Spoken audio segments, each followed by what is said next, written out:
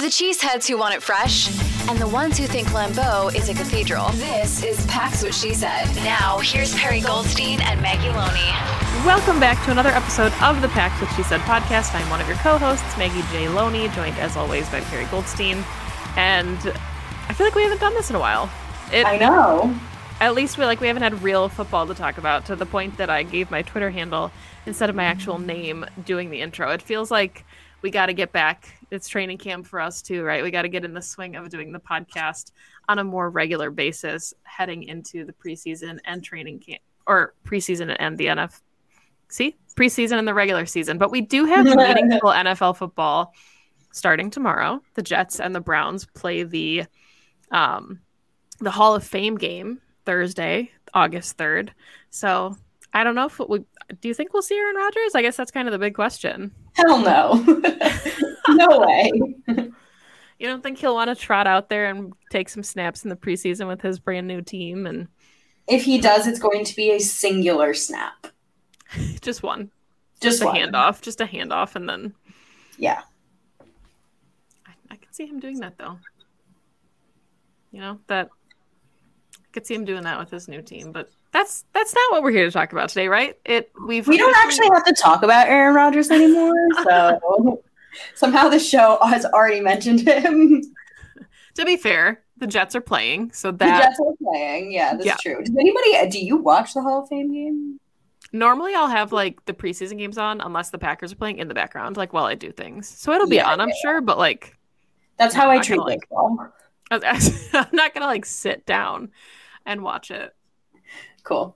But we've had a week now of Packers camp, and before they kick off week 2, we thought we'd do a fun sights and sounds episode. We tried to get some actual sound from some of our friends that are on the ground in Green Bay, but everybody's busy, right? Because training camp is happening and there's a lot of content to be created. So we're going off of what we are seeing and hearing from the internet, because we are not there in person, but lots of, I think hot topics, right? Jordan Love having some really nice practices. Sounds like the defense is just phenomenal looking against this young offense. So lots of things to dive into, but where do you want to start? Yeah. Well, I guess a few things that I noticed today, being that the Packers did make a couple of cuts. So those are not fun. So let's maybe get them out of the way. But the Packers cut outside linebacker Ladarius Hamilton. Today they've already cut Jonathan Garvin, which I don't think should really be a surprise, given that Garvin has not really played or practiced. They tried to move him around, etc. They claimed a linebacker off of waivers today, Aaron Mosby. So some depth moves happened. And now to the fun stuff. Yeah, it's hard because I know they just signed a wide receiver a couple days ago and everyone was like, who is wearing number 16? This stuff always happens. Training camp, there are bodies churning constantly. So let's talk about some of the faces that we think are more likely to make the roster. Okay, let's talk about our quarterback, because he's a lock for the 53. Because, yeah, maybe a little bit. They only enraged the entire league by taking him. So from what I have gathered from Twitter, the Twitter sphere, X, no, we're calling it Twitter. I was going to say. Sorry, Elon, but this is still Twitter. We don't live in Gotham City. He has progressively built upon his practices. And let's be real, right? They've only just put the pads on. We haven't seen any live game action. So we take this always with a grain of salt. However, I think the key for me is and this is going to be the key for the entire season, so don't get bored of me continuously saying this, but growth, right? Are you getting better step by step every day? And from what it looks like, from what we're able to see, and I actually think we're seeing a lot more than usual because fans are being homies and posting videos that they're probably not supposed to be posting. But it does really seem like there has Shout out to Big B. Shout out Big B. Progressive, just progressive steps forward, right? The footwork is there. The deep ball is there. He's hitting the checkdowns when he needs to. He's hitting his second reads when he needs to. He's like apparently just like totally owning the out routes. Like there's just clear things that Jordan Love is doing well. He has like full command of the offense, which Matt LaFleur has said on multiple occasions, but it also, you just like get that vibe from the way that he's holding himself, the way that he's directing practice, the way that all of his teammates have rallied around him, which again, that's what you're supposed to do, but it's still nice to hear. So just really liking the way that Jordan Love has kind of like stepped into this role. And so far, the arm is there, the feet are there, and we'll just kind of see what he's able to do when he actually gets out into the field. Yeah, and I really appreciate perspective from, reporters and analysts that aren't Packers reporters and analysts, because Packers reporters and analysts have to be, I think, kind of careful about the things they say, and they don't want to come off as being biased, but no matter how they spin it, they either are being overly critical or overly praising of his performance. So I really appreciate it. I don't know if you saw Eric Crocker actually retweeted the incomplete to Jayden Reed and basically said all incomplete throws are not created equal. And this is a really impressive throw that would get his receiver open. And these are some things that, we noticed coming out of college and in his first couple of years in the limited time we got to see Jordan Love play, that there were things he needed to work on. So some of his ball placement that we're hearing, at least in the little clips that we're seeing, like you said, the stolen footage, it's been fun to see. And of course, you take these things with a grain of salt. For every really nice throw, there's probably a throw that nobody records because it was bad news. But there's things that you like and things you want to see from your quarterback in this year of his development. Yeah, 100%. And I'm glad you brought up that throw, because that's, of course, a sight that I was happy to see. I think the theme of the last handful of practices for me is that he's really putting the ball where it needs to go. And I mentioned this just now, but like, he's not forcing it, right? He's not forcing the deep pass if he doesn't need to. Of course, there have been a handful that are beautiful. There was one to Christian Watson that everyone was talking about. So you love to see that connection, but he's just putting it in windows. And now multiple of his receivers have said this. He's putting it in windows that it makes it so that as a receiver, only you are able to get that ball. He's not putting in jeopardy of the defense making a play on it. He's not, if he is putting it kind of outside that window, it's to the sideline. And so it's an incompletion, like just safe play, which is really nice. And something I have been thinking a lot about is I'm sure he learned from Aaron Rodgers, like notoriously the most like risk averse quarterback in the league, known for not throwing interceptions, known for putting the ball in a place where if the receiver can't make the play, nobody else is getting that ball, right? The king of throwaways, essentially. So it's good to see that Jordan Love has also picked up that skill. Yeah, and I think it's fun to see the connections that he's developing with all three of his top receivers, right? We saw the 67-yarder, I think it was to Christian Watson. We saw the Romeo Doubs high ball over Jair Alexander, which is really fun. And then that throw to Jayden Reed that wasn't a completion in the video, but it still demonstrates their ability to kind of read one another, and no pun intended, and get open and see the field. So really cool stuff there. I don't know about you, maybe I'm just not seeing it on Twitter, but I haven't seen a ton from the tight ends other than they look good and they look like NFL tight ends would look as rookies.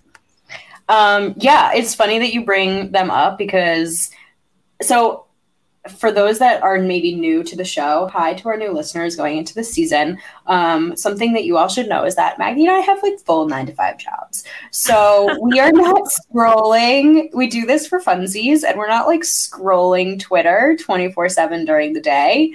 So I do my check-ins on practice either at my lunch break if they happen early in the morning or when I get home.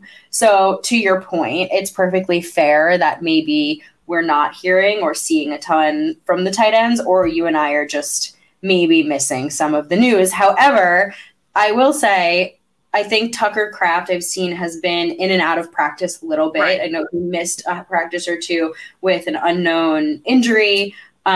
And so it's really been like Luke Musgrave and Josiah DeGuara. I have been hearing that the connection between Josiah DeGuara and Love is still very much there. I think his very first throw to camp at camp was to Josiah, so that's real. But in their defense, tight end is notoriously one of the most difficult positions to make that jump. And so I don't know if I assign too much meaning to the fact that we haven't heard much from them, other than that, like you said, they look great. They're running with the ones. I did hear that Luke Musgrave was getting a ton of work blocking in this last practice, and he looked like an absolute monster. So that's important because we know Matt LaFleur is going to ask a lot from not just the tight ends, but everyone on the offense to block. And when you're that big, that's something that you should be doing. And we're going to have to really fill that Mercedes Lewis hole on the offense this season. So tight ends getting blocking work. But again, if your tight ends are like practicing blocking, that's not really that exciting. So I'm not surprised, you know what I mean, that we're not getting like all this like Luke Musgrave going up against the pads, you know. Right. Yeah, I did see the Tucker Kraft had said that his biggest learning point since he'd been at camp was how to combo block. So that is, you know, again, things that they weren't asked to do as much in college that now they're jumping into at the pro level. But this is a soundbite from last week. This was like right when camp opened, but I really liked, since we're talking about sights and sounds, Matt LaFleur was talking about the way that Kraft and Musgrave study. And he said, like, at times they almost have to protect them from themselves because they're like the first one's there, the last one's to leave. They're just always together studying the playbook. Like, they just are always in the building going over plays. And it's like one of those things where it's like, we really appreciate this. This is amazing. Like, you can tell how much they want to put in the work. So really like that mentality. Yeah, go get some rest. Yeah. Oh, that warms my heart. I think you kind of knew when they got drafted almost back to back that they were going to be buds, but it's nice, I think, to have someone to lean on for sure when you enter in the same class, if you will. You mentioned the Romeo Doubs catch, and I actually want to go back because that was one of my sites because I think it got its hype as it should from whichever fan, and I apologize. I'm going to look actually right now. Ober Sports posted it, and for those of you who have never been to camp, right, it's not all like scrimmage, if you will. They do a lot of different things, and a lot of those are one-on-ones with the receivers against the corners. And so that's what this is. This is not like game, esque film. This is just like a one-on-one Doubs on Jaire. And you give the nod to Jaire pretty much on every play. And if anyone, I especially have been paying attention to that name. He's been just like absolute lockdown all of camp so far, to no one's surprise. And Doubs just like totally mossed him on this, which again, there's like, this is not live game, like et cetera, but it's really fun to see a player who had such an inconsistent rookie season where his highs were really, really exciting and he showed those flashes, but his lows were, of course, him battling a couple of injuries, like looking like the guy that you hope he's going to be and become, because you want him to make that jump. Him and Watson are the vets, quote unquote, this season. And I think my favorite part of that clip was at the end, you see Jaire just like give him his flowers, right, and clap and just say like, yeah, that was a great play from you against me. Like, well done. Yeah, and I think, well, I'll be wearing my Doubs jersey to the opener. I'm just putting that out there that you will also be at. We'll have to, in your Jaire jersey, maybe, probably. Okay. So, yeah, but I think you can even tell like the training that Jordan Love and the receivers and Aaron Jones and all these guys put in offsite in California. Like, this team cares. And Jacob Morley of, Pack a Day Packer Report, if you don't follow him on Twitter, you should. One of his tweets I saw a couple days ago that has really resonated with me that I've been thinking about is just like, you expect players to hype up their team and say like, yeah, like Jordan Love's good. Like, he's going to be great, because no player would come out and say like, yeah, our quarterback stinks. But they don't just say, hey, we think Jordan Love is going to be good. they say, like, we think he is going to be good because of XYZ traits that we see in him as a human being and a leader and a football player. And, you know, those are things that players don't have to do, right? They can give you the little soundbite that says, like, yeah, we're fine. We're going to be great. He's good. But they're going, like, out of their way to not hype him up. It's not the right word, but to, I think it just shows the closeness that I think we'll see from this team. And you and I have talked about it before, like this mentality that they're not used to being the underdogs, and maybe this will be like a rallying point. But I think this team is really, really, really motivated to go out there for Jordan. I think a huge key to their success this season is their relationship with one another, right? Their communication, their trust, etc. And like, I don't mean that in a like, oh my God, I love this team and I hope they're best friends. Like, I mean literally on the field, like they have to know each other inside and out, because there are going to be inconsistencies. That's just like the nature of basically being like a brand new offense. But the closer that they are, the more on the same page that they are, the more they trust one another, the smoother executing is going to be, and the more likely that they're going to be successful and like ultimately win games. So I totally agree with you. Like, seeing the work kind of like culminate bit by bit, practice by practice, is huge for when we finally get to the real season. And I know he's not on the team anymore. I don't want to keep bringing him up. It feels like Voldemort, right? Like, but it's something that we talked about every offseason with Aaron Rodgers and rookie wide receivers and tight ends, and the period it takes for them to acclimate, you know, getting on the same page. I know when MVS was a rookie, they were talking about Aaron Rodgers having to learn the speed that he ran, because you're just not used to that. And you saw it took a couple seasons with Devontae and with Jordy, and the connection that they made paid dividends, and they were like one of the most deadly combinations in the league. And I'm not coming out here to say that like Jordan Love and Christian Watson are going to be the number one QB wide receiver duo in the NFL. We would love it if they were. But, you know, those kind of relationships and the trust that they're building now is what's going to pay off down the line when they have some of those early season struggles as a young offense. The relationships that they have, I think, will be able to carry them through those mistakes a lot better than if they didn't have all of these moments. 100%. 100%. So, okay, the offense is so fun, but let's switch to defense really quick. I know the offense is like the like brand new shiny toy. Absolutely. Defensively, though, like they've been winning consistently in 11-on-11s every week, which, look, should surprise no one. Okay, right? This defense has essentially been playing together now for 3 seasons. They are allegedly and on paper meant to be an incredibly dominant force. So should you expect them to be absolutely owning this like brand new baby offense? Yes. So good, great, done. Put that aside. That's like bare minimum baseline. I think it's been really fun to hear how some of the younger guys are developing. It's really fun to hear that Devonte Wyatt is, you know, mauling guys in practice. Yep. It's awesome to see videos of LVN just like looking like a Hulk of a human. I know he's called Hercules, but I'm going to call him the Hulk for this purpose. And like I said, like the corners are showing up, showing out. We have a new name. It's Strap City. And you have Jair being his like lockdown self. You're hearing really great news, you know, sound bites that they really think that Rashawn and Eric Stokes are on track to be back for the beginning of the season, which is an amazing thing to hear considering how gruesome both of their injuries were. So the defense is starting to come together. Now, we know players were never really the issue. So it's TBD for the beginning of the season. However, the dominance is, I think, just like a good thing. It's a good sign.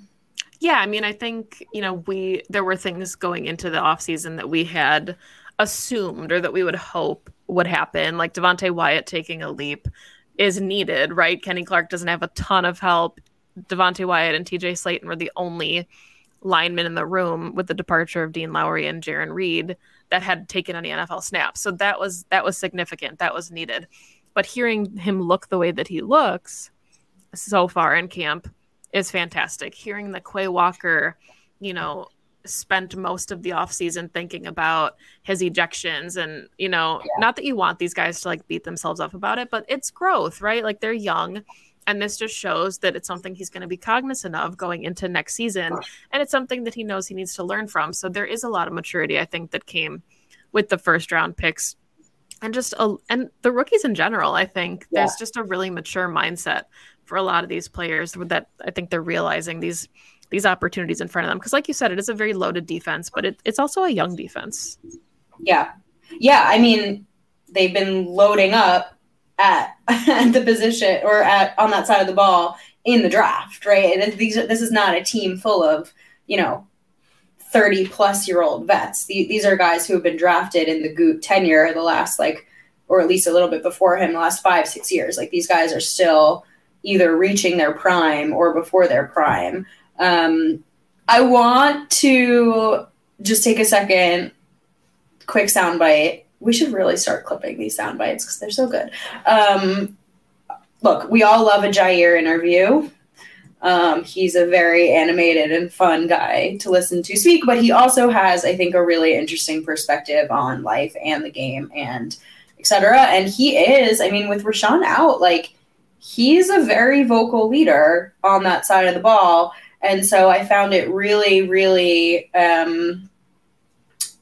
pointed that when asked about what happened last season, he really didn't, and you could sense some frustration last year boiling over, and that came out in some interviews. But, you said it, I think there was some reflection this offseason, and he came out and just said, there's really no excuses, right? Our coach makes plays, and we are good enough on this side of the ball to execute no matter what that play call is. That is the standard that we hold for ourselves, and we just didn't execute properly. And I thought that was kind of one point that he made, and I thought, you know what? Good on you, right? This team decided to bring your defensive coordinator back. Regardless of how you feel a bit about it, he is your coach, and you are backing him, and that is a good leader.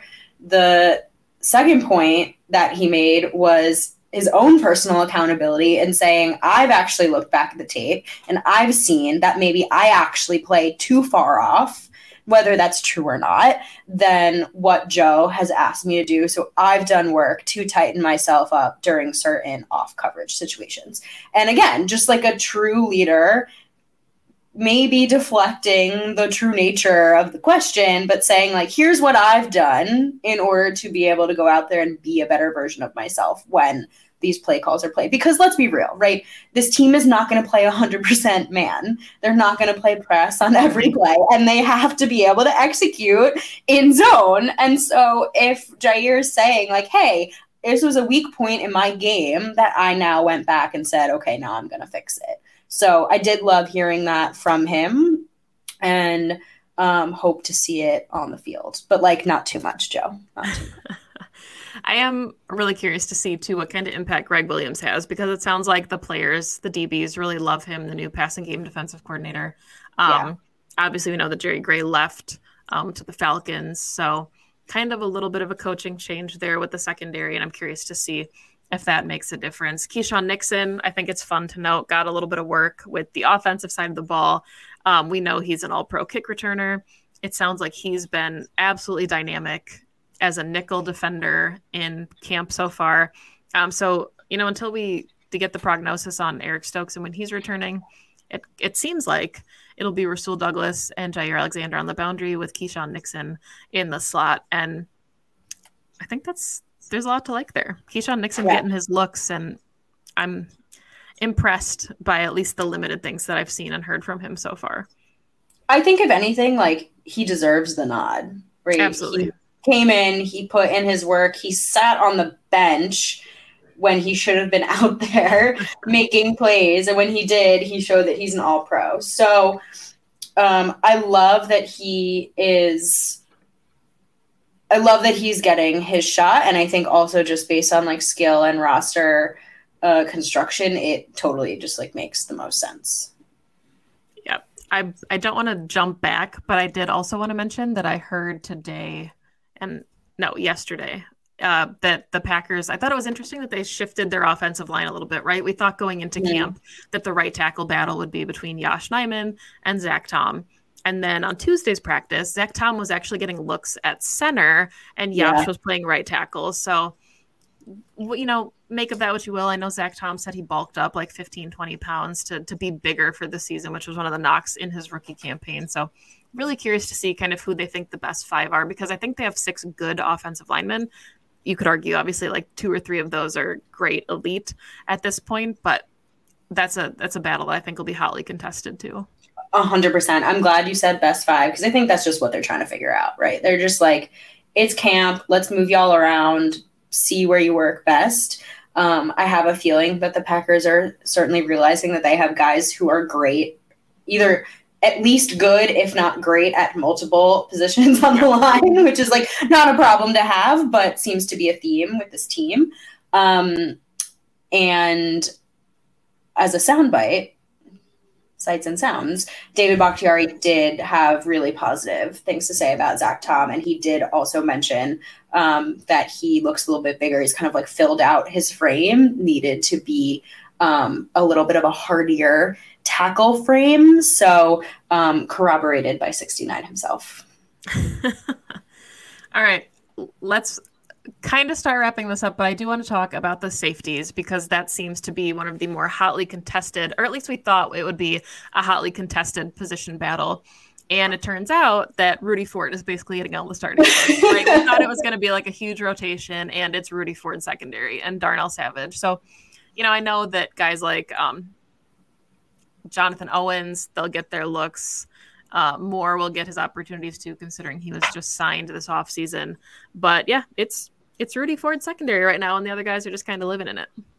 Yeah, it's fair. Like Rudy had some really nice plays last season when asked to. He has a nose for the ball, certainly had more interceptions than I think anyone would have ever expected from him. So I'm fine with it, right? I think also, like we talked about so much already, like consistency is going to be pretty key. And if Darnell Savage he's the only one that had played with Darnell last season, right? So at least there's some level of like comfortability, communication, like understanding of the playbook between the two of them. And I think the bar is like very low for the safety position right now in order to be a starter. So if they just want to stick with 2 guys who know each other and have worked in this secondary for at least a season already to start the season off, fine by me. I think that makes perfect sense. I agree. So let's wrap then. It's not fun, right? But talking about special teams, because the Packers do have a new kicker. Mason Crosby remains a free agent, unsigned. And it sounds like Anders Carlson, who they drafted, is struggling a little bit. But it also sounds like the Packers knew that going into this and were kind of prepared to weather the storm. So do you think there's a scenario where we see Crosby come back maybe around preseason time? Or do you think that they're going to weather the storm regardless? No. If they were bringing back Crosby, they were going to bring back Mason Crosby already. I don't know. I think I'm the only one that's like not that concerned. Like, he's a rookie. He's going to have his own growing pains, right? Like, we're just so conditioned, just like we are at the quarterback position, to expect like literal perfection from our kickers. Like we have like Mason Crosby's going to probably end up in like the Packers Hall of Fame. Like he's the leading scorer of the team of all time. Like he's like our bar is so high. So yes, you don't want to see it. You especially don't want to see it because they knew it when they drafted him. Like they used a draft pick for him. However, like I think it's just like fair. I don't know, maybe I'm being too lenient, but I'm not concerned about it. Now, obviously, if we get into game situations and he's missing easy 30-yard field goals, that's a problem. But he's making like from the 52 and the 56 and like missing from the 47, and it's just like, okay, whatever.